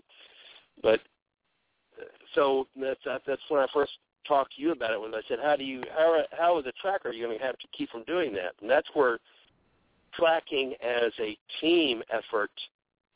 You explained that to me about tracking as a team effort. Oh yeah. It's an operation. A team. I use squads. Okay, because a squad is the smallest maneuver element on the ground, fighting element. Right. Okay. A team, 4 or 5 guys, you get a couple of guys hit, that's it. You're done. You're combat ineffective. Now, you get 9 guys out there, 9 to 13, depending on if you're talking about an Army squad or a Marine squad, that's pretty formidable. Okay? And the reality is all these guys can say whatever they want. The fact is you're not going to be able to age sign to minutes before you're basically walking up on somebody. It's just not possible. You'll have a time bracket. You'll know that it's fresh. But you should also be analyzing not only the track line, but the terrain that you're moving through. If you're moving through terrain, all of a sudden you start becoming channelized. You should be asking yourself, why are you being channelized? Why are they moving through there? Or if all of a sudden you pop up into some high ground, you should be asking yourself, especially since the guy's been staying in the wood line the whole time, why did he pop up all of a sudden into this area? Because he's probably going to hit you. So then, you get out of your tracking formation. You can still be on the track line, but now you're moving into a formation where you're bounding. You're bounding into contact. And that's how you have to do it. You can't. A lot of other tracking schools, and even when I was teaching at combat tracker course, there was a serious gap in the way that stuff was being taught, because tracking is a vehicle to get you to wherever you're going, whether it be reconnaissance or combat or whatever. But after a certain point, those training principles that we learned in the military to make contact we still do those things because those things will keep you alive. So you might have to change your formations from a V formation where you have flankers out there who are basically the tracker's security guys, the tracker and coverman security guys, into a wedge because you're getting ready to make contact. And then you have another team move off to your flank where you're doing bounding overwatch. So, I mean, you know, just because the situation dictates that, you know, hey, you're probably going to make contact. And if you read a lot of these stories, even like you mentioned, like South Africa and Rhodesia, a lot of these guys ran into their enemy. They did get ambushed. They did get hit. So, but the thing was, is they never transitioned from a tracking mode into a combat formation mode. And I think that is why, you know, some of those guys suffered the casualties they did. So. Well, I can tell you from the other side, being on the quarry side, that it completely degraded our ability by 50%, almost the entire time on our mission. Because normally, you know, we're, you know, as a reconnaissance unit, you know, you're moving very stealthily, but at a you know, at a pretty determined pace. But then, you know, you're stopping either to take measurements of facilities, or you're gathering soil samples, or taking photographs, on and on, whatever it is. And whenever we're working with just having our opponents being regular infantry guys, the only thing you had to do was make sure you weren't running into them, or that, you know, that you weren't on a collision course with them or whatever. And most of the time we're usually working at night anyway, because that's the only time you had a better chance of not being seen. And this is pre-night vision stuff. But once we had the information that we were being followed by visual and scent trackers, it completely degraded our abilities, because we were spending half of our available time worrying about being tracked. And it would cause me to alter our routes of travel and stuff, because I was constantly trying to get into a position where I could see my back trail, you know, like from elevation or things like that, so I could try and see this, you know, who was following me, how close they were. We took a lot less time on doing our mission of doing any measurements or samples, because we were always, you know, either under the real or perceived threat that they were closing on us. And so to me, that value, just the threat of trackers working in an area, seemed like would be a very would be a major force enhancement, as far as you know, if the people working in that area knew that they were going to be running into trackers, which means that anywhere they left, there was going to be a trail, a little thread that they left that somebody was going to follow right up to them, track them to the ground, find, fix, and finish them. Because that would certainly be, you know, well worth its money. And see, you're describing exactly what a tracker's job is. He is putting so much pressure upon you that you are going to it's fight or flight. You know, that's really what it is. And if you start moving quickly away from him, you're going to make more sign. You know, so I mean, some of the things you're talking about, they made your life very difficult, your operation, because they were applying pressure on you, and then they forced you to a point where either it was fight or flight. Right? That's exactly what you just described. Exactly, and you know, normally even things like reporting information in a timely fashion, even that would be you know, at times inhibited, because I guess this was, you know, back in the old days when we were having to use code bursters and stuff to transmit our information. And even then, normally what I'd do is I'd take the RTA with me, put the formation up. 3 guys would head on the original track. I would leave with the RTO, go off the trail for about a kilometer or more, so that my transmissions, and I always assumed that they were going to be at least detected that it would come from somewhere else. And I started feeling the pressure where I didn't want to take the time to go and make a report unless something very, very important, because I was afraid I didn't have that time. I didn't have the time to make a report. So I felt that the overall, our ability to perform our mission was very degraded just by the knowledge that we were going to be tracked. So. Mm-hmm. Yeah, it's a psychological factor. I mean, that's exactly what it is.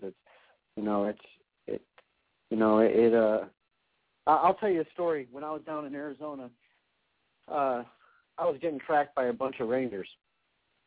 And these guys, there was no way I was going to outrun them. No way at all. And it's just because they were probably 10 to 15 years, probably more like 15 or more years younger than I was. Oh, yeah. So, and I had a couple hours head start. They'd already got a couple of the other instructors before 12 o'clock noon. We had like an hour, maybe 2 hours head start. But I remember going up this mountain, and I was thinking to myself, I was like, I'm not going to be able to outrun these guys. And right at that moment, a couple of deer passed over the trail. And as they passed over the trail, I noticed these boulders. And I thought, you know what? I'm going to go off the side of this mountain. And that's exactly what I did. I hop skipped those boulders and then off the side of the mountain. And they had so much pressure on me, I thought, all the way down, that they were still following me. I could hear them coming down. Yeah, it was crazy. And, I got down to the bottom, and I was wore out. And then all of a sudden, they came across the radio, and they said, hey, they went into their lost track trail. And I was like, okay, good. So, I stumped them up there, but within 15 minutes, they were back on my trail again. They found where I went off the side of the mountain, down the cliff, or down into the canyon, and they continued to follow me. And it was about 5:30, 6 o'clock by the time they got back to the vehicles after the training was concluded. And, they were kind of apologetic. They were like, they're apologizing for not being able to, catch me. And I was like, that wasn't the intent of this course.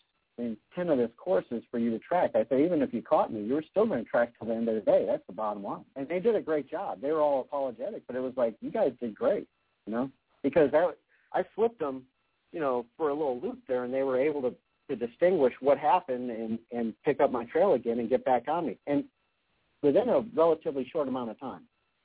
So that just shows you what they can do. The Ranger units have always been some of the sharpest. When I worked at the JOTC in Panama, the Ranger units were usually they were the fastest, sharpest units, and whenever they were on you, they were on you. The only people that were faster were some of the Marines, but the Marines, and I don't want to make any of the Marines mad, but the Marines, at least the particular units I was working with, were more interested in like setting or breaking records than they were in catching me.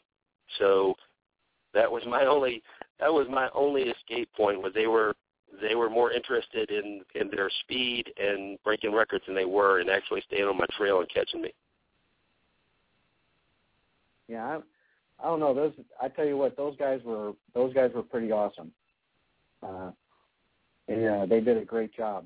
But I mean, that just goes back to the point. They're gonna pressure you into doing something that you wouldn't probably normally do. And at that point, I became a little desperate. Because I was the quarry, and I wasn't going to get caught. I might be older, but I'm a little smarter than that. Right, and that would be the whole reason to be using these assets, especially where we are now, because if you, I think I was talking to you about this, and I think I was talking to Ash Hess about this a couple of weeks ago too. and that is if every time one of the insurgents, if they knew that every time they took a shot at a column, every time they popped off an IED, that bang, within 30 minutes there was going to be 2 to 3 tracking training teams inserted, and that they were going to hound them, down. They were going to find, fix, and destroy them. I guarantee you it would change their loop. It would affect how they're doing things, because they would be much less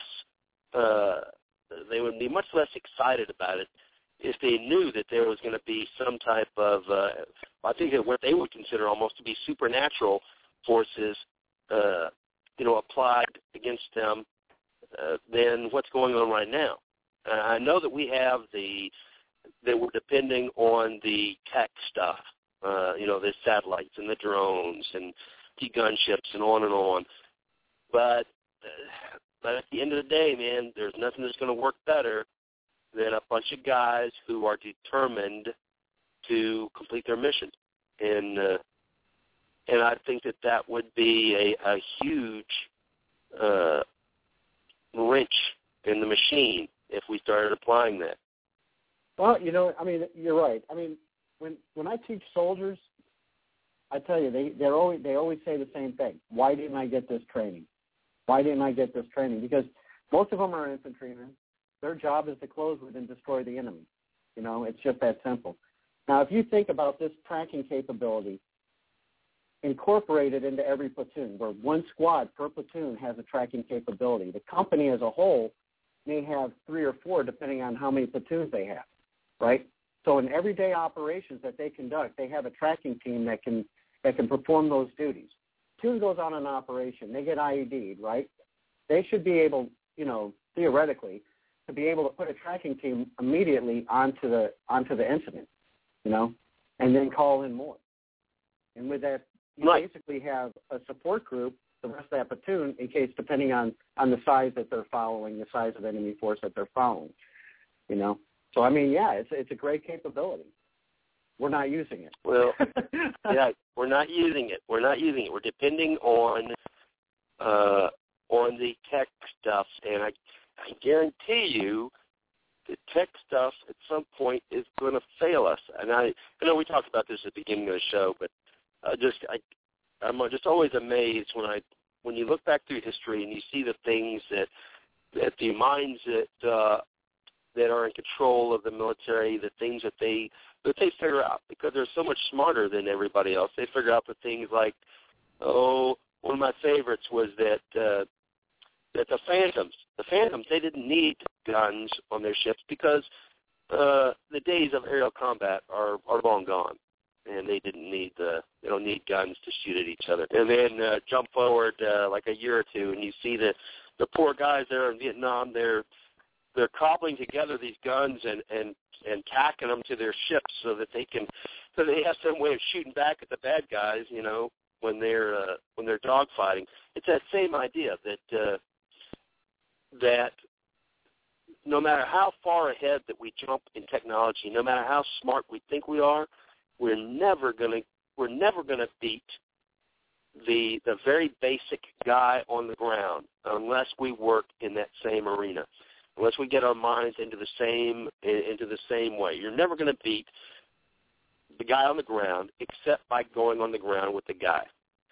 And I just don't understand why we're not using this more. And certainly you're right. Whenever I was watching a show the other day about the Border Patrol and how they were using it, and I think that's fantastic. I think that more schools for the Border Patrol folks are more important right now, because I got to tell you that even though everybody says the days of that we don't have to worry about people like this, the same thing we were worried about in the Cold War. When I was a kid, I grew up doing the nuclear blast drills, getting under the desk and and hiding from the the 40 kiloton blast. That those days are over, and they may be for some type of state-to-state missiles, but someday somebody is going to pop a nuke in one of our cities, and the way it's going to get there is because somebody's going to walk it across the border, and the sooner that we get folks that we have a greater ability to close off our border and to monitor the people that are coming in and to track them down, I think the safer that we're going to be. And certainly having the ability, like we talked about earlier, having the ability to read sign is something that just about everybody can use. Now, we've got your school, TYR Group, is running several classes fairly soon, right? Oh yeah, well, yep. I'm doing obviously in your location in February, and then also in Arizona in February. So up in Mesa. So yeah, right. And then really I've got classes pretty much booked for the whole year, and then I'm going to be doing some smaller ones here in Louisiana as well. So yeah, it's going to be busy. I think it's going to, I think a lot of people are starting to realize the value of this skill.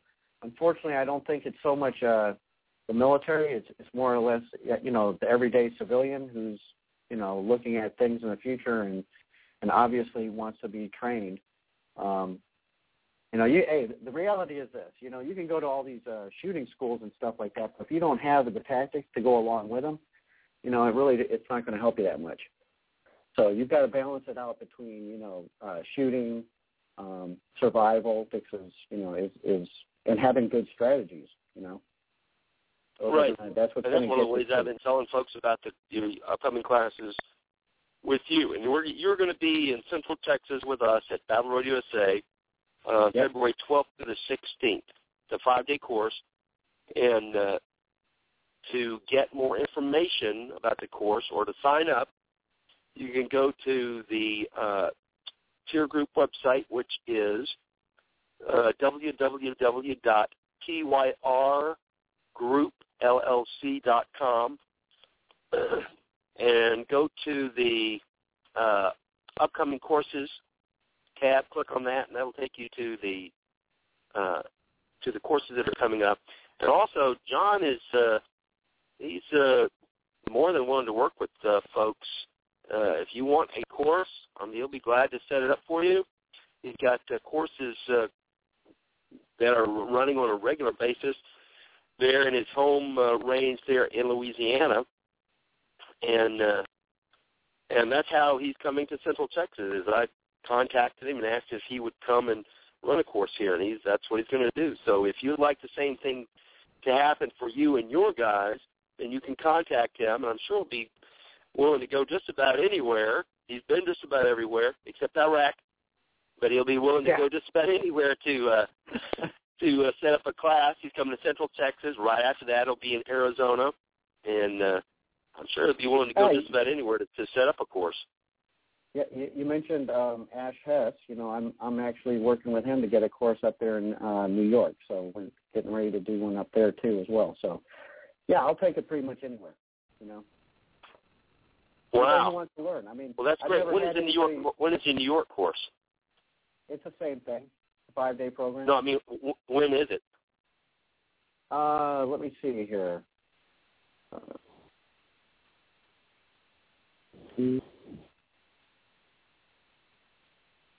think we have that for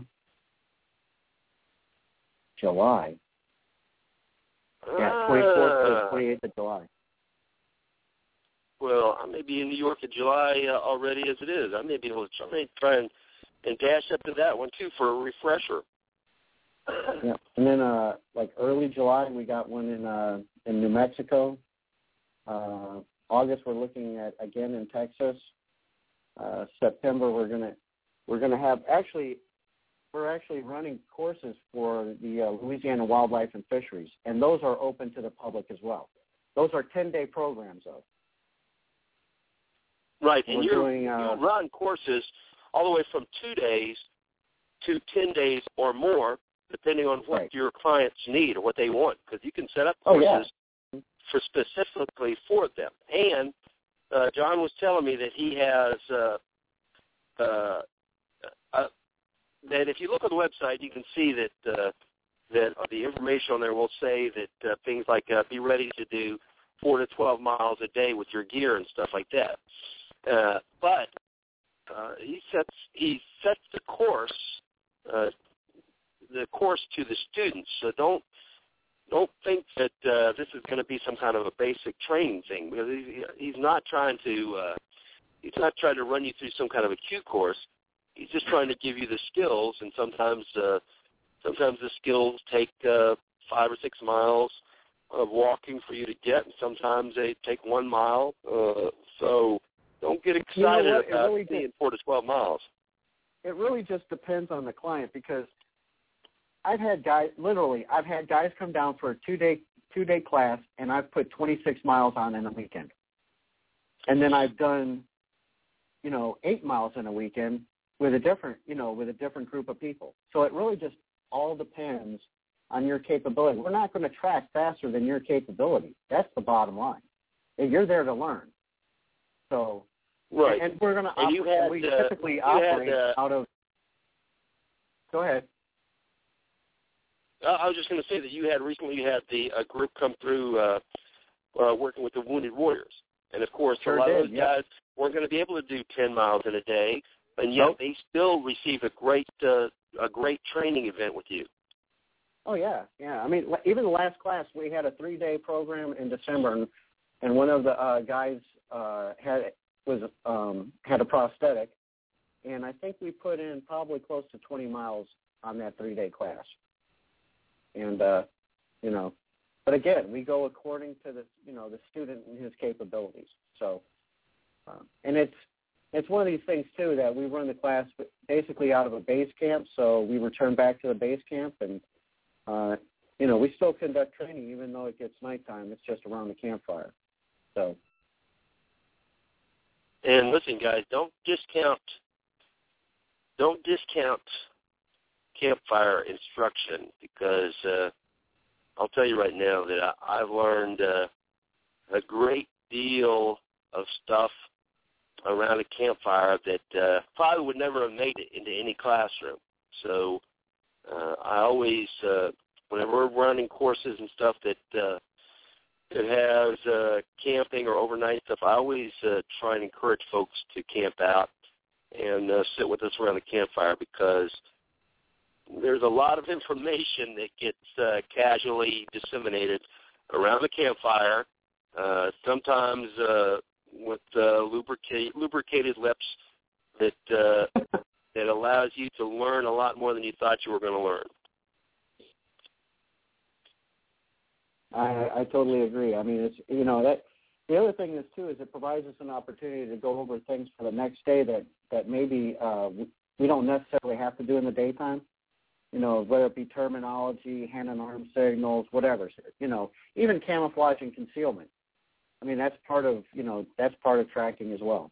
So there's a lot of other skills that are matched up in here. You're just not going to get a 5-day program on just tracking, because really what we're doing is we're patrolling. And in order to patrol, you have to know other things as well. Tracking is incorporated into it.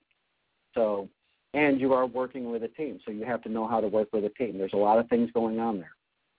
The other day, I was tracking a group of wild hogs. Now, at first, visually, I saw them take off, and it was a large group, and I said, okay, here's my best bet of where they're going to go to, and I raced ahead to where they were, got to it, but they were just leaving that area. So I jumped back in the vehicle, raced ahead like another half mile, got to where I thought they would come out, and they weren't there, and they hadn't come that way. So I started going backwards trying to find them. Anyway, to make a long story a little bit shorter, I did find them, but they escaped from me again because they moved a lot quieter than I thought they were going to move. They moved almost like ghosts. So I'm walking back to my vehicle, and I'm walking down game trails because I'm in the woods, and I'm walking down the game trails. But the game trails don't always go in the direction I want to go. So I'm walking down the game trails until they veer away from where I want to go. And then I go until I hit another one, and I followed that one until it veered away from where I wanted to go.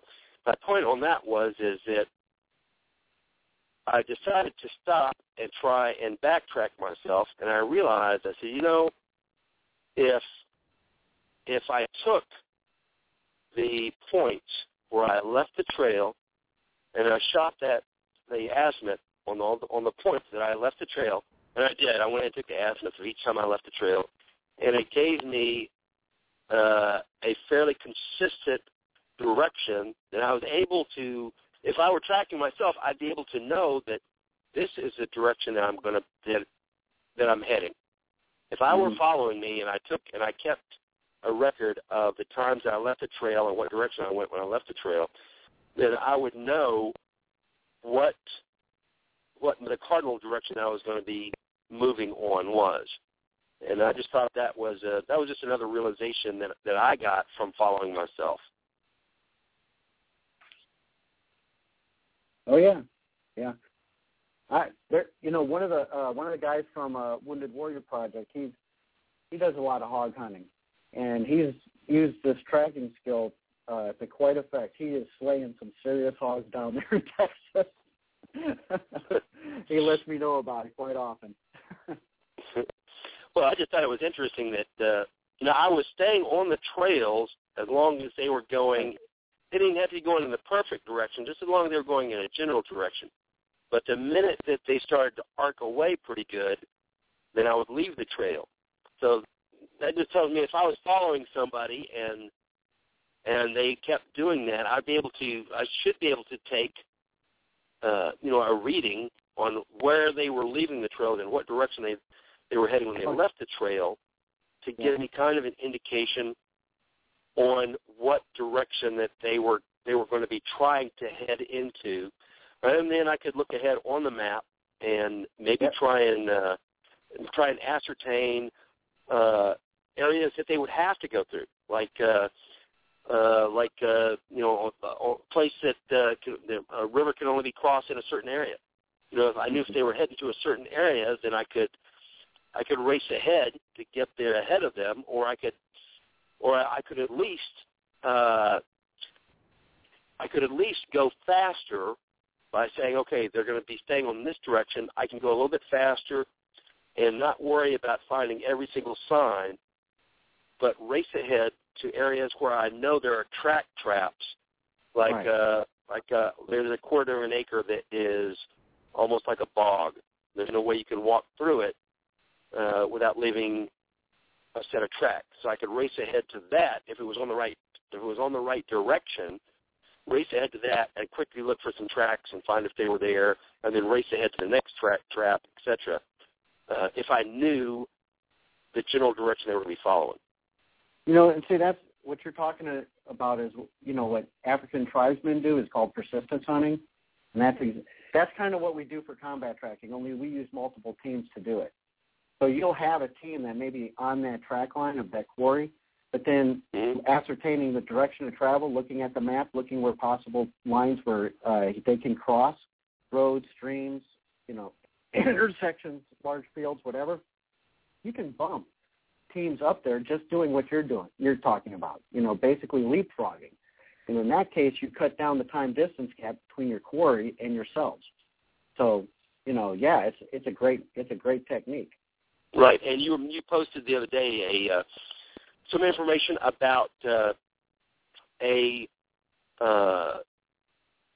tracking card that TYR Group was using, so that you could make it even faster, so that you could look at a specific set of prints and say, okay, the closest to this print is going to be, say, Delta 3, and that's going to be the track I'm looking for. And you could then radio ahead to the second or third tracking team, and say, look, we're looking for Delta 3. Do you see it there?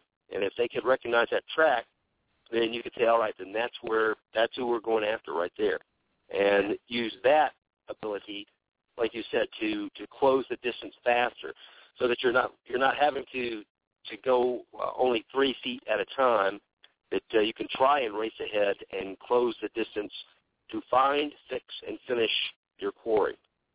Oh, yeah, most definitely. I mean, the card, too, is just to give you, because the card has several lines, and then you have an ABC 1, 2, 3 type thing where it's a cross-reference chart, and then you have specific types of soul patterns inside there. So D1 would obviously be one type of soul pattern, D2 would be another, and so on and so forth. And that information is gained by working in the operational area over a period of time and seeing common footwear patterns. So you build yourself basically a cheater card. And then, yes, you would use that to inform other teams that are working out in that area that are possibly cutting for sign along that direction of travel, what you're looking for, but then you also have to give them the measurements so that they can take measurements of it and make sure that that is the right person that you're following. So, it's a little bit more than just the print itself. There's other things involved in it as well. So, but right. Yeah, you're right. That's exactly what we're trying to do. We're trying to break that time distance gap, and close with our enemy, find, fix, and finish. That's exactly it. Well, we're here at the very end of the show, and I really want to thank you for taking the time out this evening away from your family and from the bio rum and coming on the show. I've given John a hard time. He's not an alcoholic. I just give him a hard time about the bio rum because he mentioned it the other day, and now I'm dying to try it. He said he was going to bring me a bottle. Yeah. Bring me a bottle when he shows up. I appreciate you taking the time out from your family during the holidays here and coming on the show.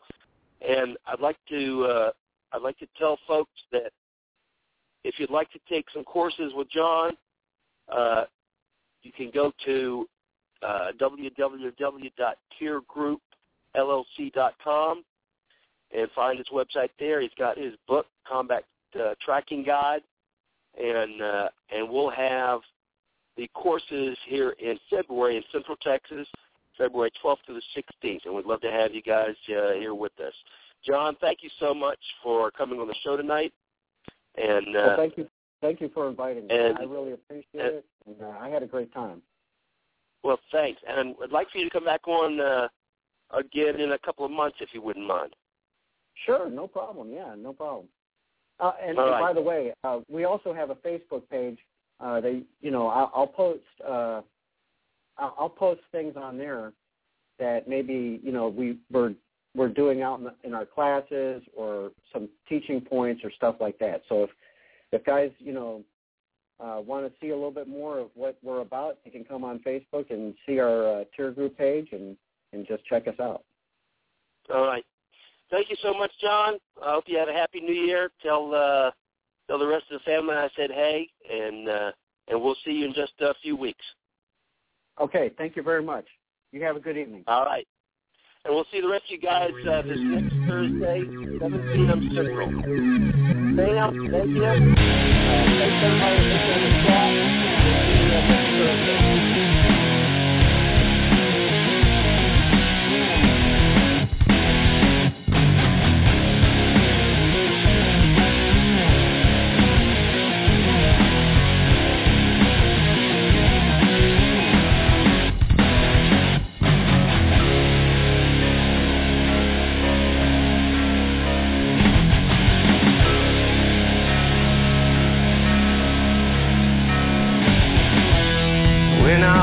Young, my teacher told me that I was free, yeah.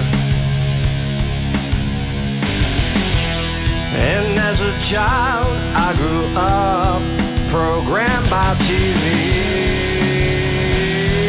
yeah. And as a teenage boy, I found out just how free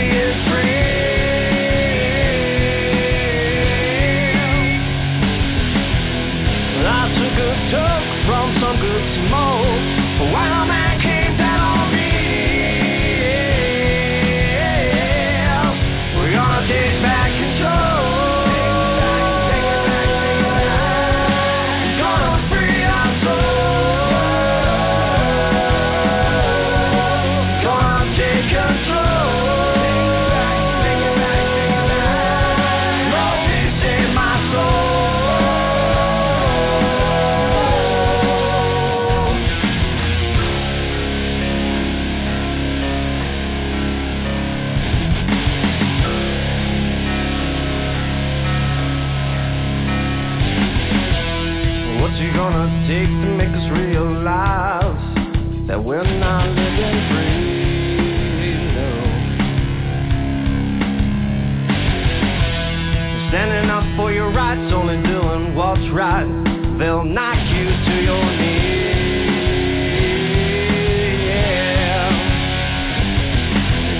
What's it gonna take to make you wake up? You gotta fight to stay free.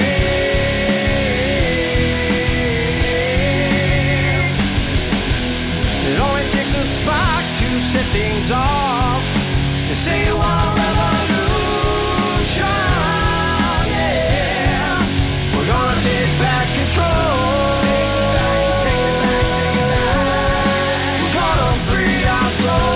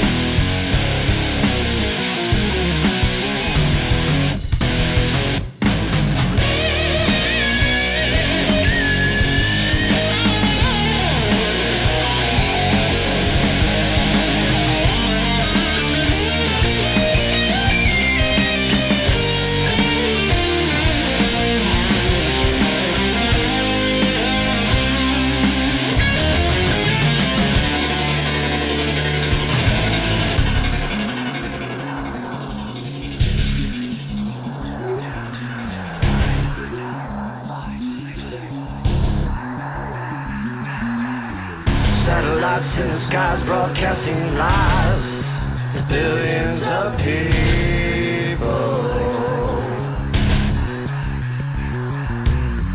Cameras on the streets tracking who we meet. You call this liberty?